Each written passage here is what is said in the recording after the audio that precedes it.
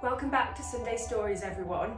We're back with a bit of a different book to the ones we've read before. So what is it? Well, this one's very exciting because I have loved having this in the kitchen. After the success of her first book, we've got For the Love of the Land 2 by Jenny Jeffries, which is full of food and flavour. So I'm Perfect. excited. So I think it's very easy to pick up this book. There is a massive cake on the front. There's also a beetroot, so I'm assuming that's a beetroot cake. Ooh. And the other important thing I think about this is how it talks about celebrating British farming and the farming community. And I think that is just crucial at the moment. And to have a book which is talking all about British produce is really, really great. So on the back, I've noticed there is a little Yellow Wellies logo, and when you look inside, there is an introduction as to why that is. So as I just mentioned, there is a whole introduction and double page spread dedicated to Yellow Wellies, which is fantastic because it's a charity that's close to our hearts. So the intro is actually written by Stephanie Berkeley, who is manager at the Farm Safety Foundation. So she talks a little bit about how the charity was set up, why it was set up, and she goes on to say, British farmers work for the love of the land. They are a remarkable breed, adaptable, resilient, and incredibly hard-working, but their commitment comes at a price. For a workforce that accounts for only 1% of the working population, the industry accounts for nearly a quarter of all fatal workplace injuries, giving it the poorest safety record of any occupation, almost 20 times higher than the GB industry average. I mean, we've heard statistics like that before, but they're always shocking to hear.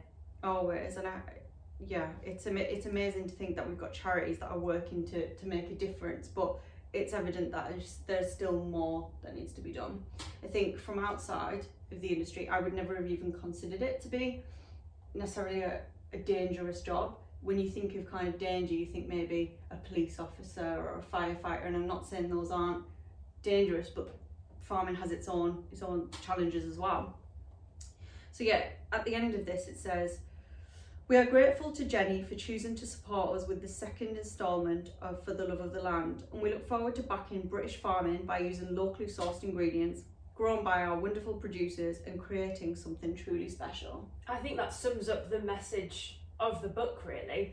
It's just so feel good, yeah. You know, like, oh, it's like local produce, good home cooked food, but also supporting a really important charity. And with a real sense of community, you know, you can just see in the first few pages, and particularly this one. Yeah, I mean, you can see Matt there, we know Matt. Oh, Hi, yeah. Matt. But yeah, it is this sense of community, and I think that's what the farming industry is all about. Absolutely. The first recipe we've pulled out is one from somebody who you may recognise, and it's from Jimmy from Jimmy's Farm. He writes, our first sow, Rosie, was so sweet. She ended up living in the caravan with us. Well, until she got too big. We worked every hour the day sent and created a tiny farm shop and butchery to sell our premium sausages and bacon. Jimmy goes on, I've always had a passion for wildlife.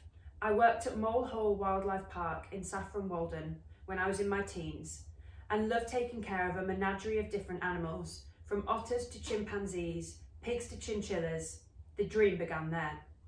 After a degree in zoology, I continued to study for a PhD in entomology. It was when I met my future wife, Michaela, that I decided to give it all up and train as a pig farmer. Now, for me, that's just quite interesting, talking about the academic background there. 100%. It's something that we talk about a lot, and it does show that farming can definitely be grounded in academics. There's obviously other routes in, but if you do have an academic background, it's not stopping you from being in farming. And also he's obviously got a passion and interest in animals. So, I mean, the fact he's gone from chimpanzees all the way back to pig farming is incredible. It's a real story. It is. Well, and that's interesting you say that, because the BBC took an interest in our little story and followed our endeavours to breathe life back into this almost extinct breed.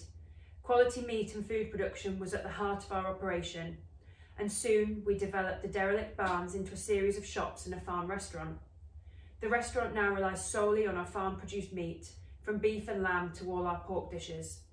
We're quite famous for our sausage rolls and can sell as many as 10,000 a month in the busy summer periods. 10,000 sausage rolls, wow, that's incredible. It is incredible, and I think what he's really pushing is this message of, you know, as local as possible, and for them to know the story of their animals, which they're then utilising in their shop, is fantastic and something which hopefully consumers can really buy into. I also think it's really embodying Jenny's message of bridging that gap between consumer and farmer, because he's saying that, well, we have a restaurant, we sell this many I think it's just great. I think it's a real message to take home. Absolutely. So what's the recipe? Well, Jimmy's Farm's recipe is crispy pork belly, braised hipsy and juniper. Oh, that looks delicious. So Lizzie, what recipe are we going to do next? So we are going to Eco You by Olivia Shave. So this one's quite interesting, I think you'll like it. So she says, we are so proud to produce British lamb and share our farming journey, enthusing people to really connect with their food and to understand the effort that goes into it. She continues, as a first generation farmer, I run the business alongside my husband and 2 daughters. We started 7 years ago after we suffered the very sad loss of my father-in-law, John. He had worked the land for over 45 years and passed his passion for the countryside onto my husband, Justin, and subsequently onto his granddaughters, Jenna and Abby. He played an integral part in all our lives, and it seemed only fitting to continue his legacy, not only uniting us in grief, but giving us all a purpose. 2021 brought one of our proudest achievements to date when we became finalists in the prestigious Clarissa Dickinson Wright category of the Countryside Alliance Awards, which recognise rural businesses that go the extra mile and were a huge honour for us. It's really nice, isn't it? I can't believe they're first gen farmers. Which is really interesting. I guess they have that family background in it, but for her to come in is quite a big step, and we've talked to lots of people who find that a really challenging step to come into the farming industry. I mean, Jenny herself has come into the farming industry through her husband, so it's a really interesting dynamic. So Olivia goes on to say, it's vitally important to engage with the younger generation to share the realities of how British farmers are committed to producing healthy food while embracing the challenges of climate change, enabling them to make informed choices when it comes to eating balanced diets and buying local. I reach out to schools, pubs, restaurants and more through my roles as a community supporter for Love British Food and as a ambassador for HDB, which generally receives a great response. We also achieved a Great Taste Award in 2020 and are hoping we can continue to put our lamb on lots of plates by advocating for its versatility and health benefits when farmed with pride. I love that. Absolutely, and I think, well, the passion of these farmers is coming through with every one of these that we read, in that they are desperate to get the message across to the public that they care about their animals, their produce, the environment. There's so many balls which they're juggling, but ultimately they're producing good quality, tasty, sustainable food. And it's the fact that she's talking about the younger generation. We really do need to be, well, starting from the ground up, no pun intended. But yeah, I think children, whether they're in cities or rural communities, need to be engaging with the land and the food. Absolutely. Well, I guess I want to see what recipe Olivia is going to share with us.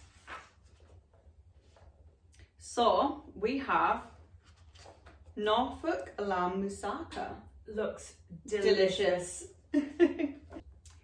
Well, Becca, we've had 2 cracking main courses. I see what you did there. Oh, thanks. But you know what I'm all about, bit of dessert. What have we got up? So next we're heading to Wood Farm Free Range Eggs Limited, and this part is written by Charles May. The feedback we get from customers makes me feel 10 feet tall. It makes all the tough times you get with farming worthwhile. He goes on to say, Wood Farm has been in my family since 1948, so Joe and I were thrilled to have the opportunity to buy it in 2012, making us the 4th generation of farmers. In 1996, my dad and I took the plunge and decided to try free-range egg production. After a few teething problems, things soon settled down and I've never looked back. Joe left London and joined the farm in 2003. She found my enthusiasm for the farm and the hens contagious, so we decided to create our own brand and sell our eggs direct. The feedback we get from customers makes me feel 10 feet tall. It makes all the tough times you get with farming worthwhile. We are passionate about our free-range hens and their eggs, but also about the environment, which is why we looked into pioneering ways to become carbon neutral. Interesting. I mean, we're both from poultry backgrounds, so I think we can both appreciate how much, well, eggs are everyday essentials. Absolutely, and also how much thought and time and technology goes into producing eggs, to keeping the hens healthy, and as with Charles and Wood Farm Free Range, a lot goes into this idea of sustainability. Definitely. And the environment as well, which I think is the only way that farming is going, really.